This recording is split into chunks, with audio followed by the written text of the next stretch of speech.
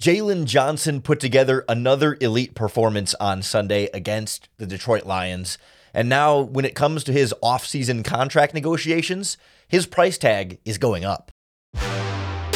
You are Locked On Bears, your daily Chicago Bears podcast. Part of the Locked On Podcast Network, your team every day. This is Locked On Bears, and I'm your host, Lauren Cox. I'm here to bring you your daily, in-depth Chicago Bears news and analysis. You can follow me on Twitter at CoxSports1. You can follow the podcast on Twitter at Locked On Bears. You can like Locked On Bears on Facebook.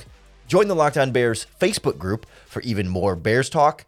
And make sure you hit that subscribe button on the Locked On Bears YouTube channel to keep up with all of our video podcasts as well. Thanks for making Locked On Bears your first listen today. We're part of the Locked On Podcast Network, your team every day. Today's episode is brought to you by Game Time. Download the Game Time app, create an account, and use our promo code LOCKEDONNFL for $20 off your first purchase. Last-minute tickets, lowest price, guaranteed.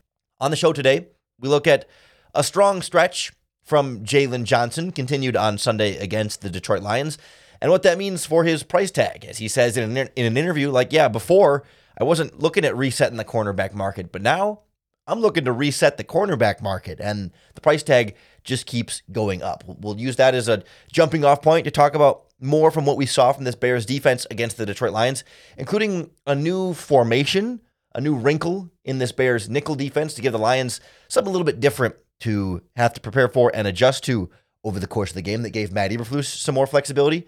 And I also want to talk about what we saw from Justin Fields, who, after the Green Bay Packers struggled on Monday Night Football, I think Justin Fields was the best quarterback in the NFC North this weekend, but still room for improvement there. And I wanted to make sure we're sort of looking at both sides of it for Fields.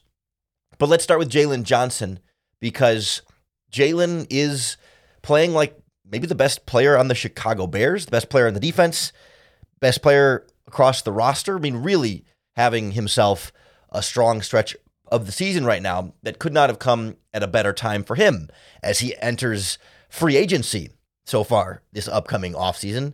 He requested a trade. The Bears gave him the option to seek a trade, declined to trade him, did not sign him to a contract extension up to this point. I believe they still can if they want to during this regular season, but that number keeps going up as he racks up more interceptions, as he has more games shutting down opposing receivers and looking like that dominant number one cornerback in the NFL. We know he's up to 4 interceptions this season, a career high for him. He only had 1 in his career coming up before this season, but he's playing really well in really all facets of his game. You know, he does a weekly interview now on 670 The Score in Chicago. I don't have the rights to play the whole clip of the interview, but to paraphrase, essentially, he said, earlier in the season when these negotiations were going on, my circumstances wasn't to where we were playing and showing everything that we were capable of on tape, but since then, playing really, really well. And he's like, people said I couldn't intercept the ball. Well, now I've got 4 of those. I'm holding on to these interceptions. I'm, shutting guys down in coverage. I'm tackling. I'm playing in run defense. He's like, I'm doing everything that you could ask of me. I'm showing you that I can do everything. There's nothing more for me to prove to you other than to just keep doing it. And so, that does mean I'm going to need more money, and I'm going to need to reset this cornerback market because I'm playing like one of the best cornerbacks in the NFL. Again, paraphrase, I didn't say it exactly like that, but that's basically the message to Ryan Poles is, hey man, you didn't want to pay me before. Well, the price went up. You gambled and you decided I wasn't worth whatever we were talking about at that time, and I've played a lot better ever since. Not even a lot better, but it's just been more productive ever since, because he's always been a good cornerback, and he had some good games early on in the season, but against the Lions, 2 targets, 0 catches, 1 interception, a 0.0 passer rating against him. Last game against the Vikings, 5 targets, 2 catches, 4 yards, a pick, and 2 pass breakups with a dropped interception in there. He has been dominant as of late. He's not missing a ton of tackles or anything. He hasn't missed a tackle in either of the last 2 games. He's doing everything you want from him, and that's the kind of thing that is going to get you paid. And sure, I'm sure some of it can come from Getting a better pass rush helps the cornerbacks play more aggressive, not to have to cover as long, not be put in as many difficult spots when the quarterback has all day to throw. There's certainly a relationship there between Jaylon Johnson playing better and Montez Sweat playing better and giving the Bears a better pass rush across the board. Yes, those things are related, but if it was that easy for cornerbacks to play this well when you got a pass rush, everyone would do it. Sure, his level of play goes up as the level of play of players around him go up, but his level of play is at the level of elite cornerback play right now. And there aren't very many players that play as good as he does, with or without a pass rush. And so he deserves all the credit in the world for what he's doing, and also is then going to have a much more, I think, justified position to demand more money when those free agent contracts end up coming around. Right now, highest paid cornerback per year, Jaire Alexander with Green Bay is at $21 million a year. Denzel Ward is at $20 million a year. Jalen Ramsey's at $20 million a year. Marlon Humphreys is at $19.5 million and starts to go down from there. We're looking at a $20 million a year cornerback in Jaylon Johnson right now. That's what he's playing like at this moment, and that's what he's going to be seeking if he hits free agency or if the Bears end up using the franchise tag on him. And I think before we were wondering, is he in the $16 million range, the $17 million range, the $18 million range? Now we're pretty clearly up in the 19, 20, 21, 22. If we talk about setting the cornerback market, becoming the highest paid corner in the league, and then everyone kind of builds off of it from there, that's the range we're looking at for Jaylon Johnson. And does that make it less likely then that Ryan Poles will pay him? I think Ryan Poles had some questions about how much he was worth when you weren't getting the interceptions, and there were durability injury concerns with Jaylon Johnson as well, and which he had earlier this season even, but has stayed healthy since. And I think if he finishes out the final 4 games of the season playing at this level, somebody's going to pay him that money. And maybe that'll be enough for Ryan Poles to say, all right, you know what? Kudos to you, Jaylon. You did it. You showed us what we wanted to see. Here is your reward. We'll see.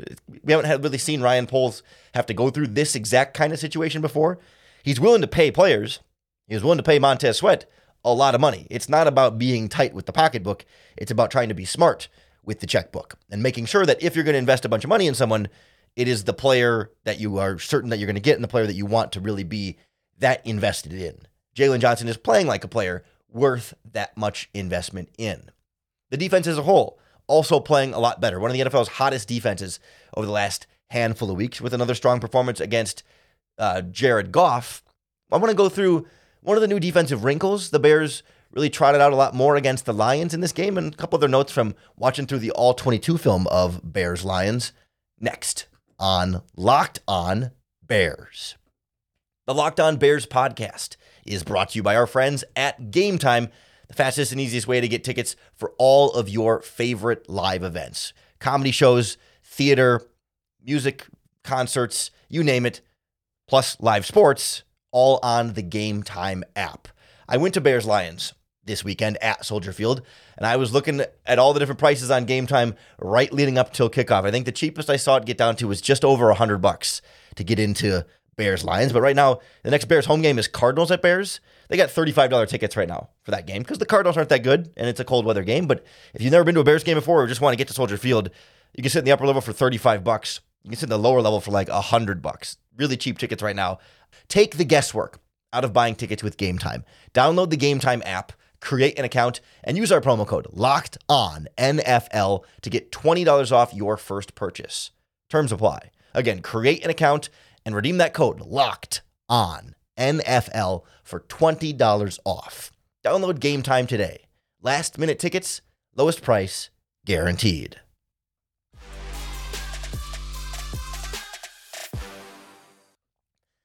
The Bears defense obviously played well against the Detroit Lions, and I was curious to kind of get into rewatching the All-22 film, because when you're watching it live, certainly in the stadium especially, you're not always, I'm not taking notes in the stadium, but regardless, going through the All-22, I was hoping to kind of get a better sense of what was working so well and why this Bears defense, what allowed them to play so well. Why did it work so well against Jared Goff again? And I think some of it was Jared Goff just not playing well, missing throws, making poor decisions at times.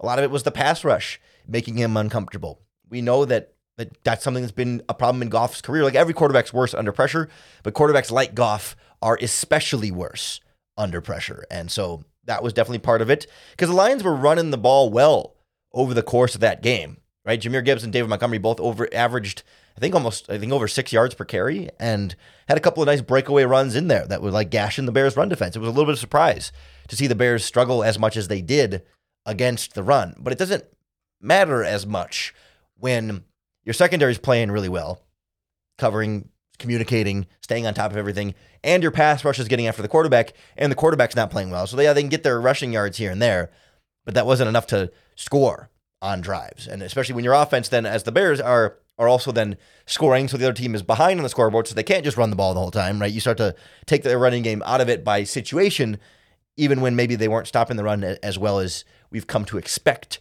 from this Bears team. But one of the wrinkles that the Bears put out a lot more against the Lions, and I don't think this is like the first time all season that they've done it, but it is the game we've seen it done the most. It was a variation on their nickel formation, right? It wasn't like new players per se, but the alignment, the formation, the defensive front, going to more of at times they would sprinkle in like what looks more like a wide 3-3-5 nickel defense instead of the more like traditional 4-2-5, right, as it is right now. Of course, the Bears in a 4-3 defense, 4 defensive linemen, 3 linebackers. When you go to nickel, you take out 1 linebacker, bring in a defensive back, and so you still have your 4 defensive linemen, your 2 linebackers stand behind them, and then your 5 DBs are kind of with them, right? We've seen that looks like 1,000 times. When the wrinkle the Bears would do here is they would take their 4 defensive linemen and shift them over. So your one of your defensive ends would essentially be an outside linebacker. It was often Unique Ngakoue would step up from 2-point stance outside of the tight end as an outside linebacker. Your 3 other defensive linemen would be a nose tackle right over the center, and then 2 like 4-eyed technique defensive tackles, like just inside of the offensive tackles. So like a really tight 3 defensive linemen right in the middle of the offensive line. And then your edge rusher as a stand-up outside linebacker, and then TJ Edwards would come from the off-ball linebacker spot and walk up to the outside linebacker on the line of scrimmage position. So you would have 5 guys up on the line of scrimmage, essentially like 3 defensive linemen and 2 quote-unquote outside linebackers. But those 2 quote-unquote outside linebackers were Unique Ngakoue and sometimes other players, and then TJ Edwards, who was always the other linebacker who would walk up. Didn't mean he was blitzing every time and rushing the passer like a true edge rusher, but you essentially have 5 guys on the line of scrimmage, and then Tremaine Edmonds would be the only linebacker off the line of scrimmage. So it'd be kind of like a 5-1, if you think about it that way. They would still call it a 3-3-5, but if you think about it functionally as like 5 guys on the line of scrimmage, 1 guy off the line of scrimmage, and then you still have your 5 defensive backs behind them. And what it allowed them to do is, one, it's more like a 3-4 style of front in that regard. So it's different blocking rules for the offensive line, especially in the running game. But then also, because you only have 3 down linemen and 2 standing up guys on the edge, you have more flexibility as far as who pass rushes and where they come from, and when you blitz, where guys might go. Like when TJ Edwards was at that outside linebacker spot, it was 12 plays out of like 60, I think, in this game. So it's not all the time, but it's a nice little mixture in there. Out of those 12 plays, he blitzed 4 times. He dropped back into coverage 4 times, and the other 4 were runs. So it was never always clear what his role was going to be. But we saw Unique Ngakoue drop back into coverage a time or two. DeMarcus Walker dropped back into coverage a time or two. DeMarcus Walker also played nose tackle in that front. He literally played everything from the widest defensive end to nose tackle right over the center, and he dropped back in coverage. Like, that is versatility on the defensive line, and all of that is a lot harder for quarterbacks and blocking schemes to figure out what the defense is doing, where they're coming from. Because then there were a couple times they blitzed off of that, right? Where, okay, TJ Edwards is dropping, but Tremaine Edmonds is blitzing up the middle, and Jaquan Brisker's blitzing up the middle, right? And so, like, you're not getting guys coming from the edge, but you're kind of overloading the middle with the 3 defensive linemen and then blitzers coming behind them, right? It just gave them a lot of different ways that they could be flexible and moving different defensive linemen around. Like, there was one play where it was like your 3 interior guys were Sweat, DeMarcus Walker at the nose, and then Justin Jones at the other, like, 3-4 end spot, and then Ngakoue outside of him. Like, they would just really move guys around all over the place. Did it with different formations. At one point, they had Rasheem Green as the other outside linebacker, and they had Zach Pickens at the nose tackle, Jervon Dexter as one of the other defensive ends, and then I don't remember who the 4th player was on that line. I think it was Justin Jones still on that play, but I don't remember. We essentially had like 3 defensive tackles on that play. It was just a lot of different stuff. It was DeMarcus Walker was the other one, but not at the nose tackle anymore.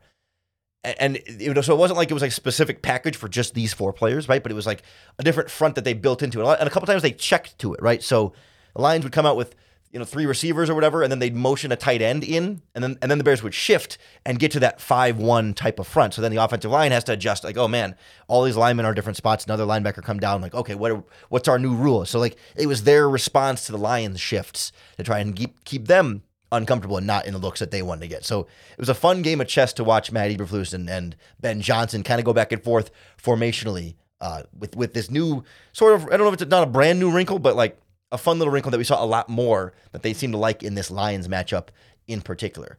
Also noticed Gervon Dexter in particular, since I mentioned his name. Boy, man, he's playing really well. He is, especially as a pass rusher, he's disruptive, man. He's getting in the backfield. He's creating a lot of pressure. And to me, with Dexter, it doesn't feel as much like, Montez Sweat is making all these guys get easier matchups, and so that's why they're winning. Like that certainly helps. But like to me, I'm seeing Gervon Dexter win one-on-one matchups, right? And Montez Sweat isn't necessarily meaning that it wasn't like Dexter was getting double teamed all the time before Sweat, and now that Sweat here, he's only gets one-on-ones. But like to me, it seems like Dexter is doing a lot to just win his matchups. Whereas by comparison, like Justin Jones got to the quarterback twice against the Lions, and that was really it. And it felt like both times it was a little bit more of like, I don't want to discredit him in the way of by saying like cleanup type sacks, right? But it's plays where other guys are kind of getting some disruption there and moving the line around, moving Goff around a little bit. And then it's Jaylon Johnson who kind of finishes a little bit more. And like that to me feels like more of a guy benefiting in that situation from Sweat and the other pass rushers playing well and him being able to take advantage of that, as opposed to Dexter being someone who just seems like he's just purely by himself playing better and also getting some benefit from everybody else, but also just playing better on his own. And that to me is really encouraging about how we've seen him kind of come along and develop throughout this process. So excited about Dexter. Really like this new nickel wrinkle. Curious to see if they keep doing that or if that was kind of a Lions-specific matchup that they liked for some reason, but we'll keep tabs on that one moving forward. We'll also keep tabs on Justin Fields. Always checking in on what this quarterback is doing, as are the Bears, closely evaluating and trying to decide, keep him, draft a quarterback, trade him, what do you do?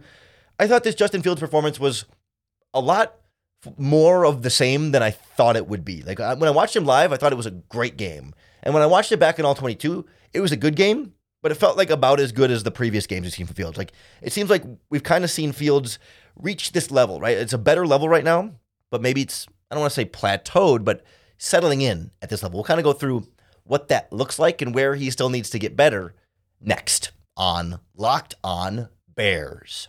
The Locked On Bears podcast is brought to you by our friends at DoorDash. DoorDash is a great way to get all of your favorites delivered right to your door to enjoy in the comfort of your home, especially on game day when you want a meal, you want a snack, you need more snacks for your game day gathering, you run out of pretzels, you run out of popcorn, you run out of wings, whatever it is, DoorDash can bring them right to your door. You can order before the game, order at halftime, order after the game, whatever you need. DoorDash will bring it right to you. Then you don't have to miss a moment. You don't have to leave your house. Don't have to go out in the cold. Don't have to deal with traffic or parking or anything like that. Let DoorDash take care of it for you, especially because DoorDash can take care of it by using your local restaurants in your area. You can support local businesses without having to even leave the comfort of your home, all with DoorDash. Check out DoorDash for yourself. You can get 50% off up to a $10 value when you spend $15 or more on your first order. You just download the DoorDash app and use our promo code LOCKED23. Again, don't forget that promo code LOCKED23 for 50% off up to a $10 value on your first order when you download the DoorDash app and spend $15 or more. Subject to change. Terms apply.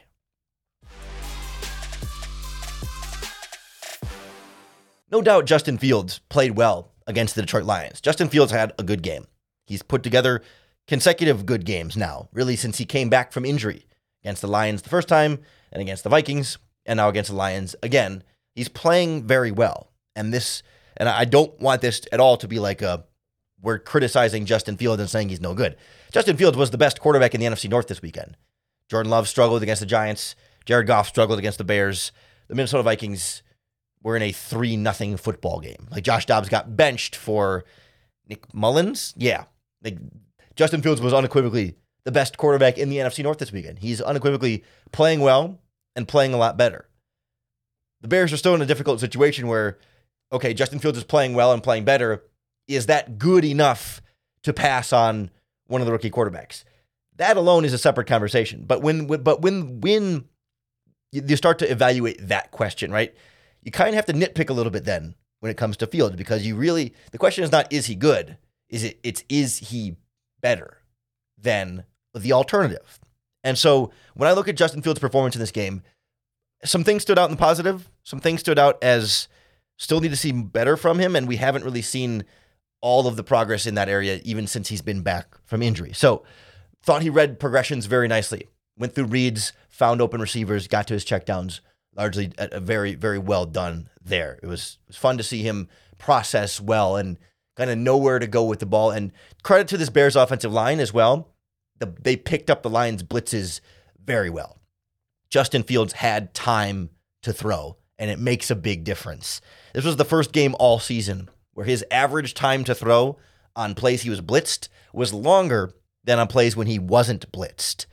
Because you might normally it's blitz is coming, I got to get rid of it quicker because pressure is going to hit me and I need to move the ball, and there are fewer players in coverage, so there's more of a propensity to throw it more quickly. In this game, the Bears picked up the blitz so he could stay in the pocket and throw, or escape the pocket more easily. It wasn't a lot of unblocked guys coming free at him. Happened once or twice. Got sacked on at least one of those where Roschon Johnson misplayed it and did not pick up the linebacker. And I was a little disappointed in Roschon Johnson's pass blocking in this game as a subtle aside. But I also thought Justin Fields did a really good job. And Dan Campbell actually said this after the game. I meant to pull the clip and don't have it for you here. That Dan Campbell said that Justin Fields scared him more in this game because the growth he's seen from Justin Fields is like now Fields is keeping his eyes downfield more when he scrambles, right? When the pocket is breaking down and he escapes it. In the past, he was pretty quick to tuck it and run, and now you're seeing him really still keep his eyes downfield and still tuck it and run sometimes, but still looking more and more and more for that play downfield. Like all of that is the kind of stuff we wanted to keep seeing from Justin Fields, and it's an important part of his growth as a quarterback. And especially watching it live at Soldier Field, you can really appreciate the electricity of Justin Fields. That stood out to me right away. It was like, whoa, it's fun. It's exciting. It's more exciting to see it in person than it is to watch it on television. I mean, obviously, like that sounds obvious, but like he looks faster. It looks like a bigger play. It looks like a bigger deal. What he does looks so much more difficult when you watch him do it in person than on TV. Like it really is exciting to see. I mean, it's hard to describe the difference, but there's something visceral about like watching the chaos and him somehow escape from the pocket. And you're like, holy crap, how did he do that? When on TV, I don't know, it almost feels more routine that way. However, going back through and watching the All-22, where you can slow it down a little bit and rewatch it over and over and kind of see everything you need to see on every play, he's still late on anticipation throws. Like he still isn't getting the ball out early enough on some of the throws that he does throw. There are times when he's making the throw more difficult than it needs to be. He's risking putting the ball in harm's way, or he's limiting the amount of yards the receiver can get after the catch because the ball gets there late, where the receiver is breaking on his route and Justin Fields needs to throw it so that the ball is on its way when the receiver is going into his route. And he waits that half a second, maybe even 0.3 seconds, but it's just enough time where the defender makes the catch that much more difficult because they can get closer because the ball is a little bit later. Or the defender's that much closer to tackle the receiver right away so he gets fewer yards after the catch. Like there was that play to Darnell Mooney at the right sideline where Mooney catches it, slips the guy, runs upfield for like 30 yards.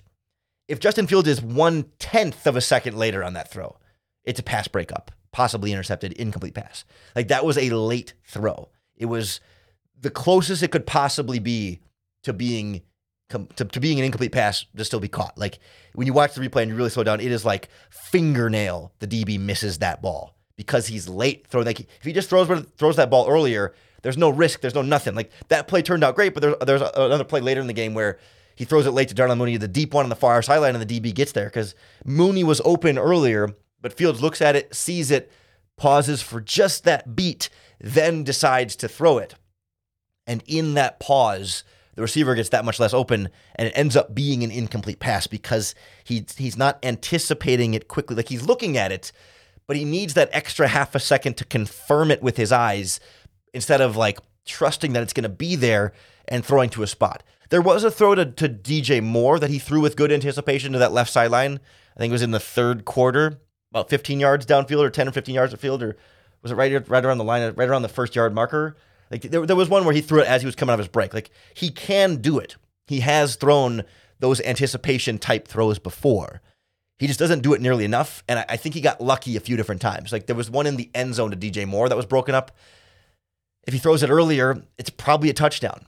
Goes incomplete, and it was almost intercepted. I think he got away with a couple in this game where they're not turnover worthy plays by PFF definitions. They're not like interceptable passes, but they're not what they need to be. And like if you're trying to decide between like, it's not the question. Again, the question is not like Justin Fields, is he good or bad? Is Justin Fields as good as these rookie quarterbacks? It's like, well, if you think that rookie quarterback makes that throw, and I mean, that's, again, I'm not here to make that argument right this second, but like that's the kind of process that Ryan Poles is going through. It's like, okay, Fields is playing better. Fields is playing good. Is he playing as good as the alternative? Is this the best option between the two for the Bears? It feels like yes. And when you watch him in person, it sure makes it hard to say no. But you go back through the game, it's like, yeah, he just needs to anticipate those a little bit more. And is he going to someday, or are we seeing the limitations of Fields? Because it feels like, again, like the Fields we saw against the Lions in this game, it's kind of the same guy we've seen the last couple games. Like he's playing a lot better, but I'm not seeing the improvement in the anticipation. He took a sack or two in this game that he shouldn't have. Like that's still a problem, not a huge problem, not enough to lose the game, right? These are not like detrimental issues that say he's never going to be a good quarterback in the NFL. But again, these are flaws that go into the evaluation of comparing Fields to your alternative quarterback options. And over these last 4 games, I really want to see, like, is he just going to stay at this level? Like, he's playing at a good level right now. In the last 3 games, he's been about there. Over the final 4 games of the season, can he go even higher? Can he throw with more anticipation? Can he avoid some of the sacks? Or does he finish the final 6 games of the season all at this good level? That's where it becomes a challenge with Fields, and that's where there's a lot to like, and there's so much like, and it's tough because it's like bird in the hand of like Fields is something good. How good? We don't know, but something good. Rookie quarterback could be even better. Rookie quarterback could be even worse. Like, do you get rid of something that you feel like that we're pretty sure right now is playing like a good enough quarterback, but it's good enough versus the possibility of great, or good enough versus the possibility of bust. Like, you hate to move on from Fields and get a quarterback that sucks and is worse, and God, wish you still had Justin Fields, right? But that's why I don't envy Ryan Poles, and why these last 4 games will go a long way towards giving you a little bit more confidence either way in that decision, depending on what Justin Fields and this Bears offense does. You can be sure we'll keep very close tabs on Fields and this Bears offense over the last 4 games of this season, right here on the Locked On Bears podcast. So make sure you hit that subscribe button on YouTube or wherever you listen to podcasts. That's going to be the best way to keep up with all of our daily, in-depth Chicago Bears news and analysis. Thanks for making Locked On Bears your first listen today. We're part of the Locked On Podcast Network, your team every day. Coming back as we continue this week, we'll have Crossover Thursday with Locked On Browns. We'll put together a game plan to try and beat the Browns, who are playing pretty well right now. It'll be a tough matchup and a good test for the Bears. A lot to get into as we preview that matchup all throughout the week. So come on back for that. And of course, you have to come on back for your next opportunity to bear down.